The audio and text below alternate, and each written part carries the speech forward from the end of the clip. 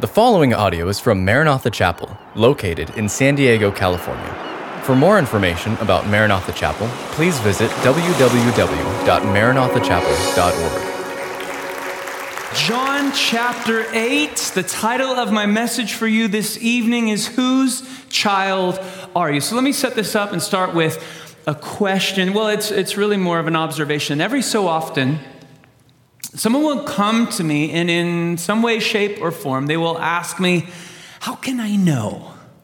How can I really know for sure that I'm a Christian, that I belong to God, that I'm saved? And it's a big question, and certainly it's an important one, and one we should have a grip on our answer of. And here's the good news. God doesn't want us spending our entire lives questioning or wondering or doubting whether we've done enough good things to get us into heaven. You can know with certainty. So let me just start with this verse. This is 1 John 5:13, and I feel like this is a word from the Lord for someone in here tonight. Will you read it with me? I write these things to you who believe in the name of the Son of God, so that you might know that you have eternal life. Notice the phrase that I've underlined there. God wants you to know that you have eternal life. You don't have to wrestle with that or question that or doubt it. It's something you can walk out of here tonight with the certainty and assurance of. And in the passage of Scripture that we're going to be considering together this evening, Jesus is going to tell us how we can know some of those identifying characteristics that mark us out as God's children so that we can know that we know that we know that we're His. So let's go ahead and begin reading there in John chapter 8. We'll pick up in verse 37. And Jesus here, mid-conversation, says, I know that you're Abraham's descendants, yet you're looking for a way to kill me because you have no room for my word. I'm telling you what I've seen in the Father's presence, and you're doing what you have heard from your father. Abraham is our father, they answered. Oh, if you were Abraham's children, said Jesus, then you would do what Abraham did. As it is, you're looking for a way to kill me, a man who's told you the truth that I heard from God. Abraham didn't do such things. You're doing the works of your own father. And they said, we're not illegitimate children. The only father we have is God Himself. All right, so we find ourselves caught in the midst of this ongoing debate. And there's a lot of back and forth here between Jesus and the religious leaders. And at the center of their heated conversation is this man by the name of Abraham. So we got to talk about Abraham. And by the way, it would be impossible for us to overstate the impact and the influence of this one man named Abraham. Jews, Christians, and Muslims all trace their faith back to Abraham. He's the father of our faith. In fact, how many of you remember that song we would sing in Sunday school as kids? Father Abraham had many sons. You know, and let's go praise the Lord right on. And you go on and on. He's the father of our faith. And that's how we know him as Christians. But for the Jews, they had a special relationship with Abraham. For you see, Abraham was the very first Jew. He made a covenant with God. Rather, it's more correct to say that God made a covenant with him.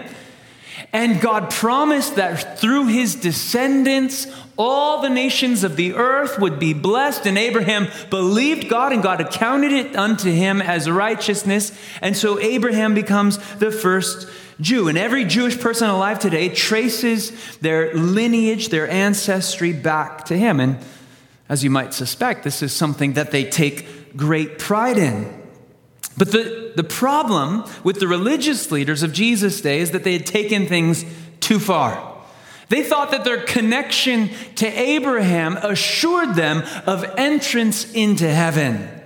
There was even a legend that was floating around at the time of Jesus where they believed and taught that Abraham stood just outside the gates of hell, and if an angel or God perhaps accidentally sent a Jew to hell, Abraham was there to grab him and snatch him before they could get into hell and be like, you missed one, but here he goes. And that's what they taught and believed.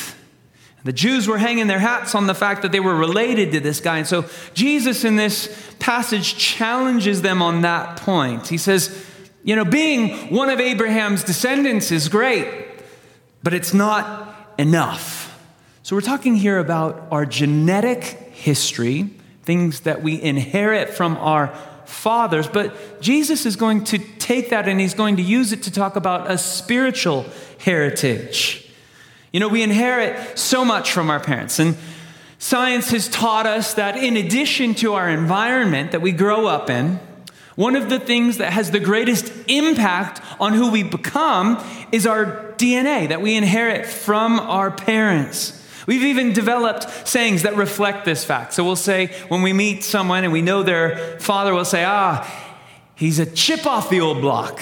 Or like father, like son. And we're saying, wow, the apple didn't fall far from the tree. You're a lot like your dad. And some of you are hearing me say that and you're thinking to yourself, because I remind you a lot of my dad. And there's so many mannerisms that I have that are just like his. Even someone pointed out, like when he would preach, he would roll up his sleeves like this. And I have this habit of rolling up my sleeves and our smile and certainly our quirky sense of humor. I got a lot of my dad in me. But what's really interesting is I have some friends who didn't know their dads all growing up. And then they met them much later on in life. And we're shocked to discover that even though they'd never met each other, they still had all of these common interests and they had all of these similar hobbies and passions. It's interesting, isn't it? And it speaks to this idea that it's in our nature to become like our fathers. Now, what's true in the physical realm is equally true in the spiritual realm. You are becoming a bit more like your father every day, which if God is your father, that's really good news. The Bible talks about how we are being actively conformed into the image of Christ. 1 John chapter 3 talks about this very thing. He says, behold, what manner of love the Father hath bestowed upon us, that we should be called the children of God. And he says, beloved, it doth not yet appear what we shall be, but we know this, when we see him, we shall be like him, for we shall see him as he is. In other words, you are in the process of becoming into increasing degrees and measures more and more like your heavenly Father. Can somebody say amen? Now, Jesus' problem with the religious leaders is that while they bore a physical likeness to Abraham, they failed to reflect his spiritual DNA. So they were his physical descendants, but let's just admit that faith isn't one of those traits that gets passed down through bloodlines. And by the way, let that be a word of the Lord for someone in here. God doesn't have any grandchildren or great-grandchildren, only kids. And when you eventually stand before God's throne on Judgment Day, it's not going to matter who your parents were or whether or not they raised you in the church or anything like that. All that's going to matter is whether or not you have a personal relationship with Jesus. And so Jesus he's going back and forth with them on this issue of Abraham and their connection to him. Well, the religious leaders didn't like that he was attacking their heritage or insinuating that Abraham wasn't their father. And so they got defensive and they try to attack Jesus and they say, ouch, well, we aren't born of illegitimacy. And most scholars agree that when they say that to Jesus, what they're talking about is all of the rumors that were swirling around about, how Mary got knocked up by Joseph before they reached the wedding day. And so there were rumors and stories about Jesus even back then. Of course, it was the Holy Spirit and not Joseph, but they were just trying to knock Jesus and give him a low blow. And so they say, hey, look, God's our Father. And that's kind of where they land. And that's where we'll pick things up again in verse 42. So Jesus says, if God were your Father, then you'd love me, for I've come from God, and I haven't come on my own. God sent me. And why is my language not clear to you? Because you're unable to hear what I say. You belong to your father, the devil, and you want to carry out your father's desires. He was a murderer from the beginning, not holding to the truth, for there's no truth in him. When he lies, he speaks his native language, for he is a liar and the father of lies. Yet because I tell the truth, you don't believe me. Can any of you prove me guilty of sin? If I'm telling the truth, why don't you believe me? Whoever belongs to God hears what God says. The reason you don't hear is that you do not belong to God. The Jews answered him, aren't we right in saying that you're a Samaritan and that you're demon-possessed? Jesus said, I'm not demon-possessed, but I honor the Father and you dishonor me. I'm not seeking glory for myself, but there's one who seeks it, and he's the judge. Very truly, I tell you, whoever obeys my word will never see death. All right, so there's a lot in there for us to digest and unpack. But after claiming that God is their father, they say, okay, you're going to take Abraham for us. Hey, we belong to God. And Jesus says, well, if that's true, and if God really is your father, then there are some things that should flow out of that. There are some evidences that should be obvious. And he begins to outline the qualities and characteristics that define God's kids.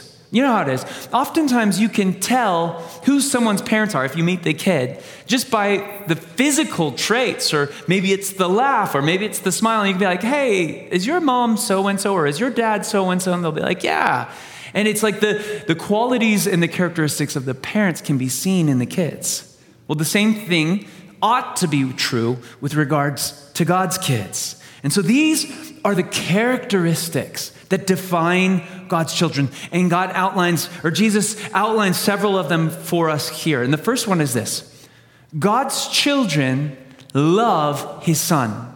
Jesus mentions this in verse 42. Look at verse 42.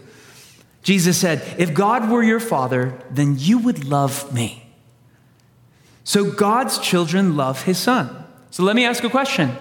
Do you love Jesus? Somebody answer it, not rhetorical. Somebody say it loud enough for me to hear it. Amen. Well, that's the first proof that you're a child of God. Now notice, I didn't ask if anyone in here believes that Jesus is God's son. That's a different question. I asked, do you love him? You see, even the demons believe in him. And it's not just our intellectual assent to the fact that Jesus is God's son. That's not what makes us God's child. It is our love for him. It's not about how much knowledge you can stuff into your head, but it's about how much love pours from your heart. You see, the religious leaders of Jesus' day, they had plenty of head knowledge, but their hearts were cold, dark places. They may have had the whole Bible memorized, but they'd never engaged their hearts. You know, one time Jesus was approached by a group of religious scribes, and they asked him a really important question. They said, what's the most important commandment? Do you remember what Jesus said? This is from Luke 10:27. Without even missing a beat, he quickly responded, that you are to love the Lord your God with all your heart, with all your soul, with all your mind, and with all your strength. This is what God's after. He's after our hearts. He's after our love. So often we think that what God really wants and what makes God happy is when we do things for him. But what he really wants, and all he wants, is our hearts. And notice too, he doesn't just want part of us or part of our heart. He wants us to love him with all of our heart, with all of our strength, with all of our minds, and with all of our soul. And that's where the tension lies, right? Most of us have no problem giving God part of our heart. But God has no interest in ruling and reigning part of you. He says, I will either be Lord of all or not Lord at all.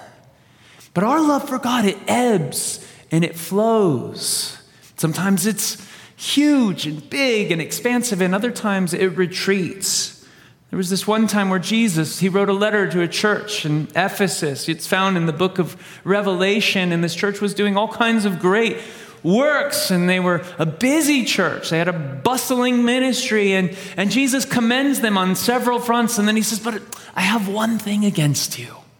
You've left your first love. He says, remember from where you've fallen and repent and go back and do again the first works. And I wonder if that might not be a prescription for someone in here today. And your love for God, it used to burn passionately and white hot, but you've left your first love. What should you do?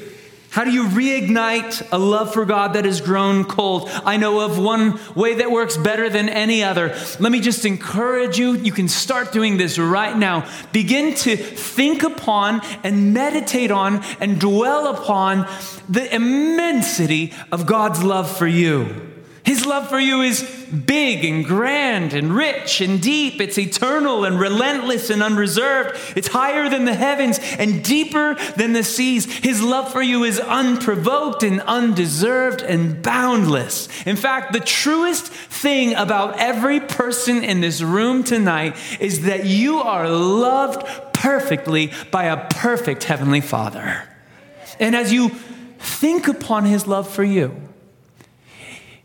the automatic response is that you love Him. The Bible says it like this: we love Him because He first loved us. And so we need to become aware in increasing measures of how much God loves us.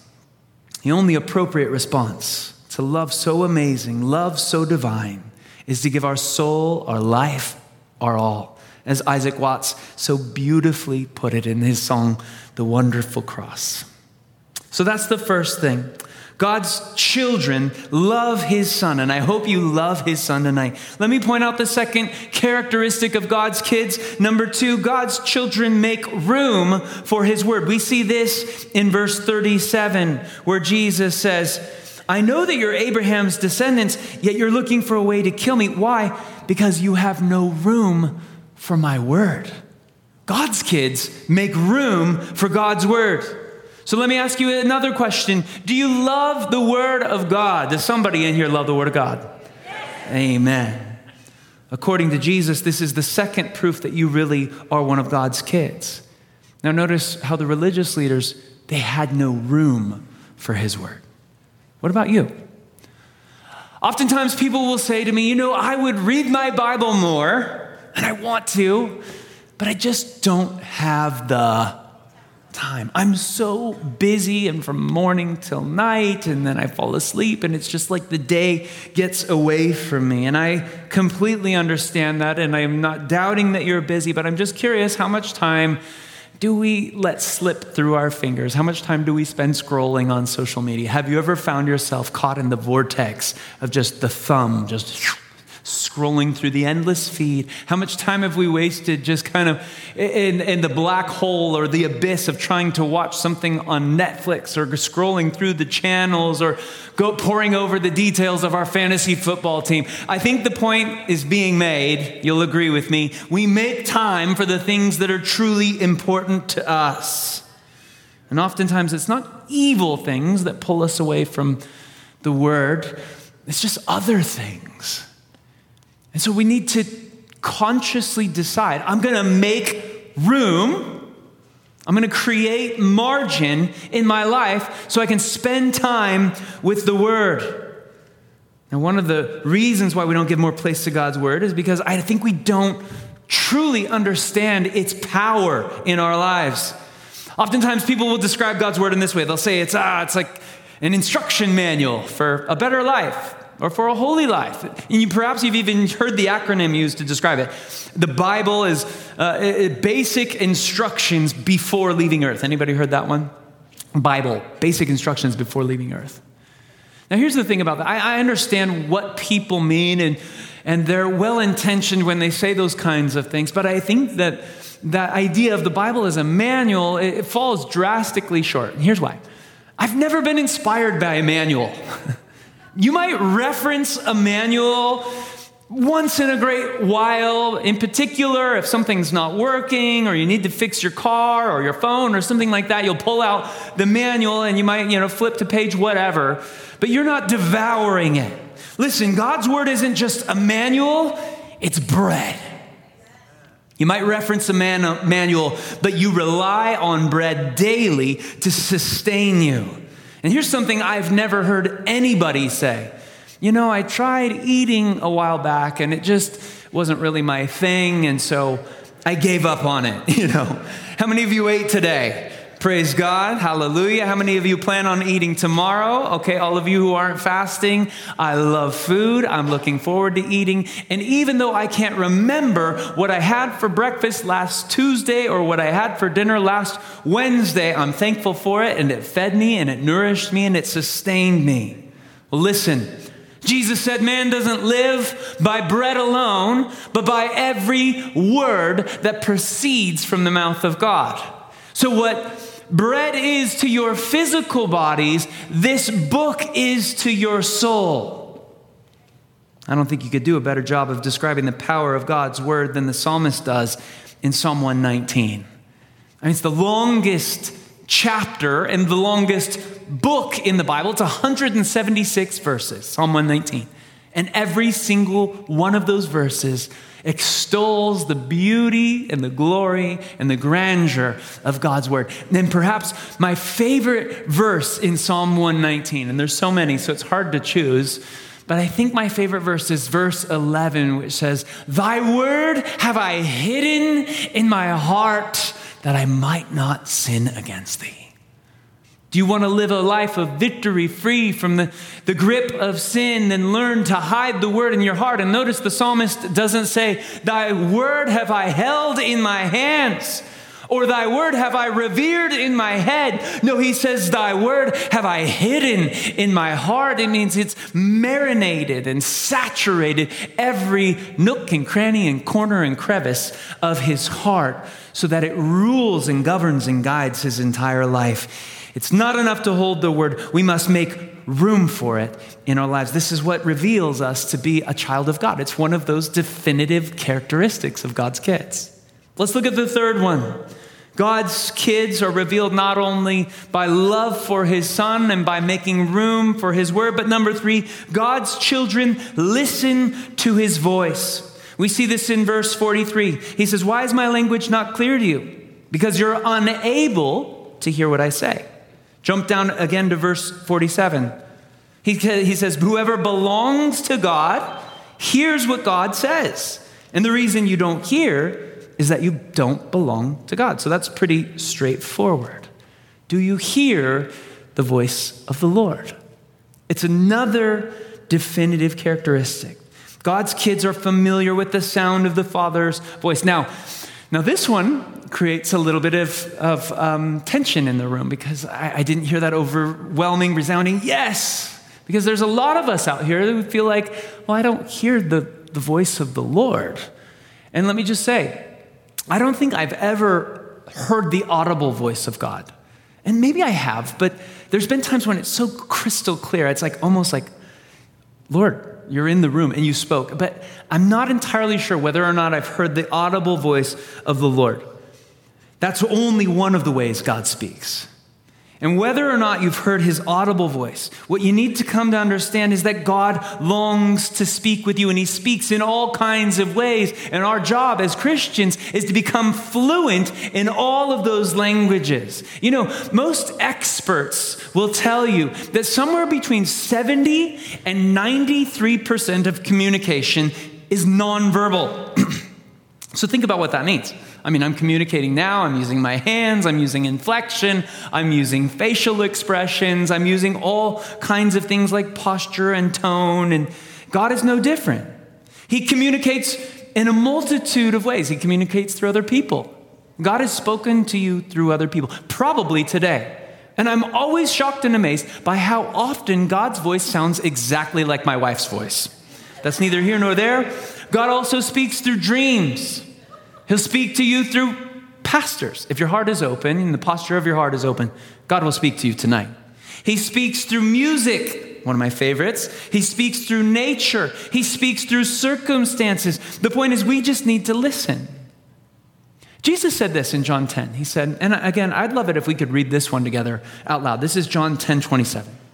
He said, my sheep hear my voice, and I know them, and they follow me.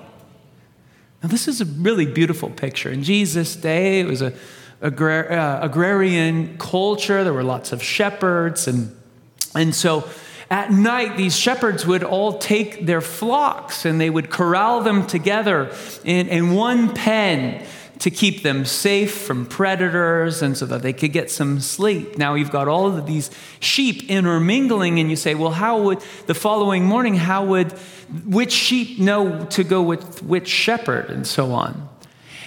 And what they would do is they had a unique call, and they had names for each sheep. And the sheep were so familiar with the sound of the voice of their shepherd. And you can go on YouTube and watch videos of this. It's really cool. And they're so familiar with the sound of the voice of their shepherd that when he would just whistle, call them, give them their nickname or whatever, they would just follow the sound of the shepherd's voice. And God says, my sheep, they know my voice, and I know their name. And I think really one of the most important steps to hearing the voice of the Lord, if you want to hear the voice of the Lord, it starts with believing that God really speaks. The devil wants to convince you tonight that God doesn't speak to quote unquote normal people. And if you really want to hear from the Lord, you need to be a preacher or maybe a missionary. You need to be somebody with some, packs a punch. But the truth of the matter is, God speaks to all of us all the time. Some people say God doesn't speak like he used to. I say, has God stopped speaking, or have we just stopped listening? You see, God's always speaking. And if he weren't speaking, how could he expect us to know the sound of his voice? I think, again, the problem is just that we've tuned him out. You ever been talking with someone and they just tune you out? They might even be looking at you, but they're looking through you. They're not listening. Let me ask the question another way. Do any of you have children? Right? And you're telling your kids and you're talking to them and they've just totally checked out. And I think we often do the same thing with the Lord. And so let me just give you an encouragement. If you want to hear the voice of the Lord, go, disconnect, unplug, get away, create a quiet place where you can open his word, open your heart, have a pen and a pad of paper ready to write down what he says, and then pray and say, Lord, speak, for your servant is listening. It's a powerful prayer, and I promise you it's one that the Lord will answer. Okay, so that's another characteristic of God's kids. They hear his voice, and here's another one. God's children obey his commands. We see this in verse 51, where Jesus says this. He says, very truly, I tell you, whoever obeys my word will never see death. In other words, they'll go to heaven as one of God's kids. Now, this one is pretty straightforward. We demonstrate our love for God and his ownership of us by obeying what he tells us to do. Let's read 1 John 5:3 together out loud. This is love for God, that we obey his commands, and his commands are not burdensome. I love that. And notice I've underlined the word obey. I don't know how or when it happened, but in our culture, obedience has become a 4-letter word. And it's received a negative connotation. We view it as this kind of unwilling, forced decision to do something we don't really want to do. Why? Because we're afraid of punishment. And that is not at all what God has in mind, and it's not what God is after. In the Bible, obedience is really just the flip side of love. It is the outpouring or the overflow or the expression of love. And let me just say this. Both ingredients, obedience and love, they're both essential. If you try to love God without obeying him, then it's just talk. It's hypocrisy, right? Love without obedience leads to hypocrisy. But if you try to obey God without loving him, that leads to dead religiosity, which is the same. It's just as bad. But when you combine heartfelt, heart-engaged love with heart-driven obedience in action, it leads to faith, and this is what pleases the Lord.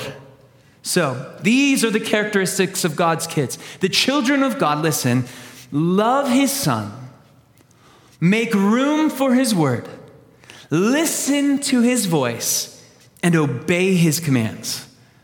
Now, we could take those same concepts and reverse them and walk away with a picture of those who belong to the devil, because Jesus throughout this passage is talking about these guys whose father is the devil.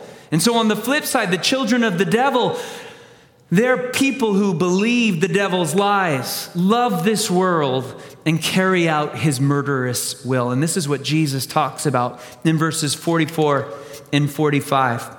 He says, you belong to your father, the devil, and you want to carry out his desires. He was a murderer from the beginning, and there's no truth in him. When he lies, he speaks his native language, for he's a liar and the father of lies. Now, I know that, this is a modern day and age, and there's some people who think, oh my gosh, you don't really believe in the devil, the guy with the horns and the pitchfork and the cape and all of that. Like, oh, he's real. He's real.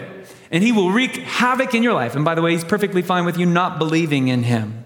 But Jesus believed in the devil, even if you don't. And he describes him for us here in detail. He calls him two things. He calls him a murderer from the beginning, and he calls him a liar. He says whenever he lies, he's speaking his native language. Here's a quick way to tell whether or not the devil is lying to you. If his lips are moving, he's lying. And that's essentially what Jesus says. And he's a murderer. When he shows up for the first time, a couple pages into your Bible there in the Garden of Eden, he slithers up to Adam and Eve. And what does he do? He begins to question God's word and what God had told them. Then he begins to cast doubt on what God had told them. Then he flat out refutes what God has told them. And then he lies to them and says, God's holding out on you, and if you eat of this fruit, you'll become wise just like him.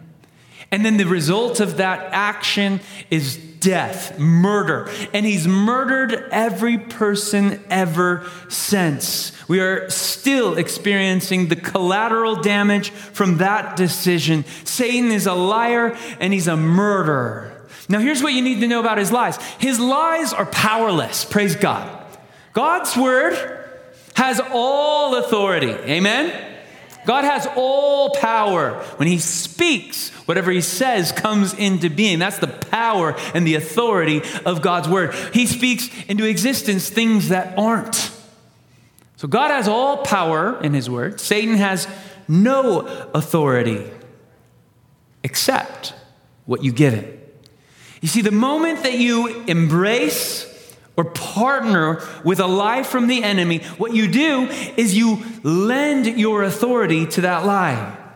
So it only has an impact on your life to the measure that you choose to agree with it. Because whenever you believe a lie, you empower the liar. Does that make sense?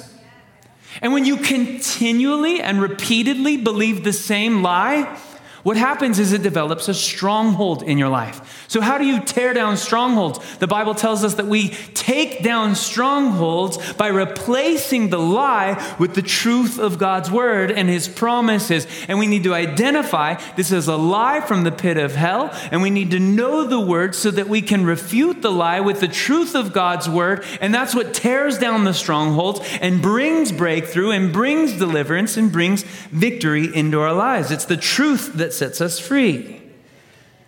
And so throughout this whole section, Jesus has been talking to these religious leaders, and he's been telling them, you think you're serving God, and you're telling me that God is your father, but let me just shoot straight with you. And he doesn't pull punches, and he doesn't sugarcoat things. He says, in reality, God is your father. The devil is your father. If God were your father, these things would be true. And there would be evidence in support of that.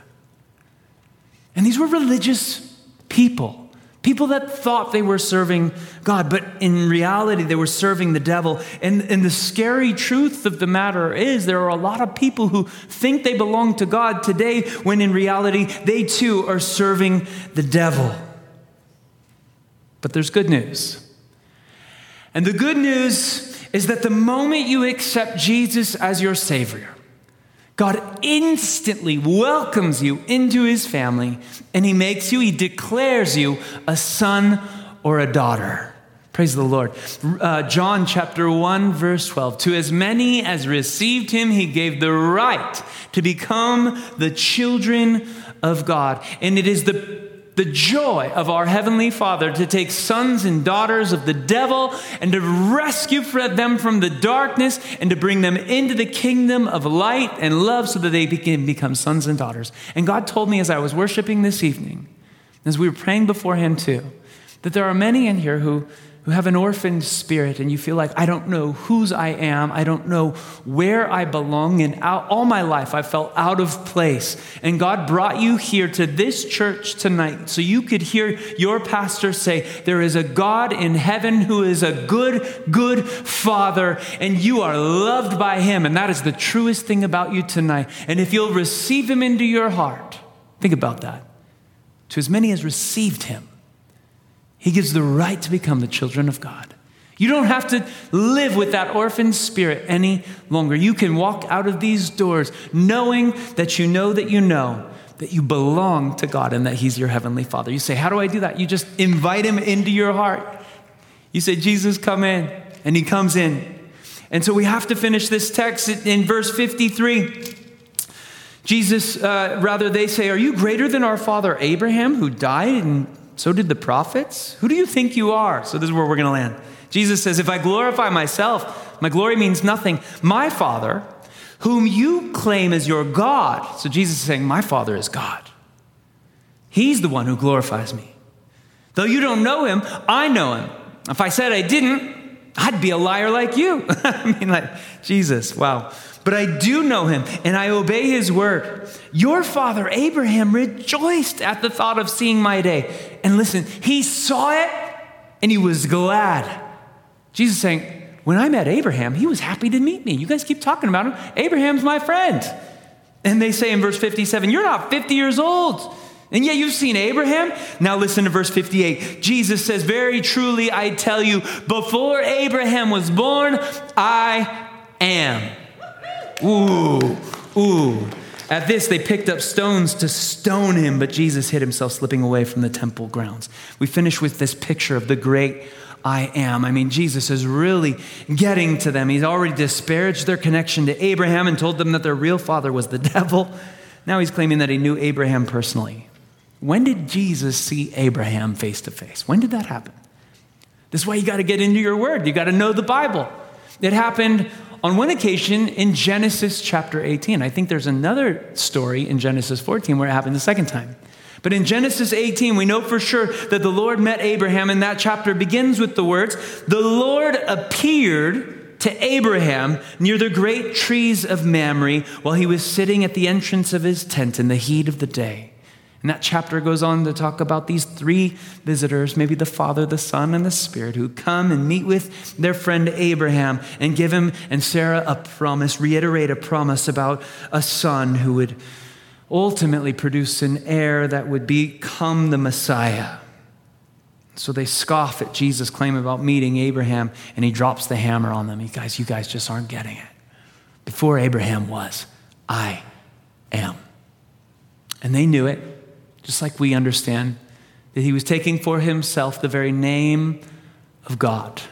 I am. So let me close with this. Because the Lord was speaking to me again, and he said, I feel like there's a lot of people out there who they know me in the past tense. They know me as I was. And they're familiar with the work that I did in the Bible. And they're familiar with the work that I did in sending my son. And they're familiar with the work that he accomplished there at Calvary and how he paid for the sins of the world and that he rose triumphantly from the grave, and that if they put their faith in what I did 2,000 years ago at the cross, that they'll be saved. So I think there's a lot of people out there who know me as I was. And he's told me, I think there's a lot of Christians who know me as I will be. And they're banking on the fact that when they die, they're going to be ushered into the glory of heaven, and they're going to hear the Father say, "Well done, thou good and faithful servant. Enter into the joy that's been prepared for you by my Father and the angels in heaven." And they're confident. They know they're going to heaven, and so they're familiar with the God of I was, and they're confident about a God that is I will be, but they don't yet know me as the God of I am. And there's no present application of his power in your life. Let me say it like this. If the living God were to dwell in a person, the same God who spoke into existence the cosmos, the same God who gave sight to blind eyes, the same God who raised up lepers, the same God who spoke to little girls who were dead and they came to life, the same God who healed lepers and all of that. If that God lived in a person, what would you expect that life to look like? I know what Jesus expected it to look like. He said, "Greater things than these shall you do." And we would expect that person's life to be extraordinary. And let me just say that the normal Christian life is anything but normal.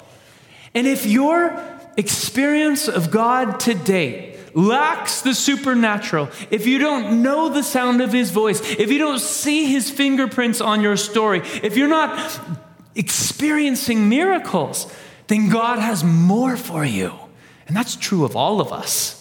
There is more for us to engage in, more for us to experience, more for us to dive into. And we're just wading in the shallow end, and God is meanwhile beckoning us into deeper and deeper waters. And he says, "I am the God of I am. I'm not the God of the dead, but I am the God of the living. I'm the God of Abraham and Isaac and Jacob. And my story is still being written in the lives of those who surrender to me and give me their life and love me with all of their heart and soul and mind and strength. I want to show myself strong on their behalf." This is what we're being invited into. Not just the God of I was. Praise the Lord for the work that God's done in the past. Not just the God of the future. Praise the Lord, we're going to heaven. But we're here now.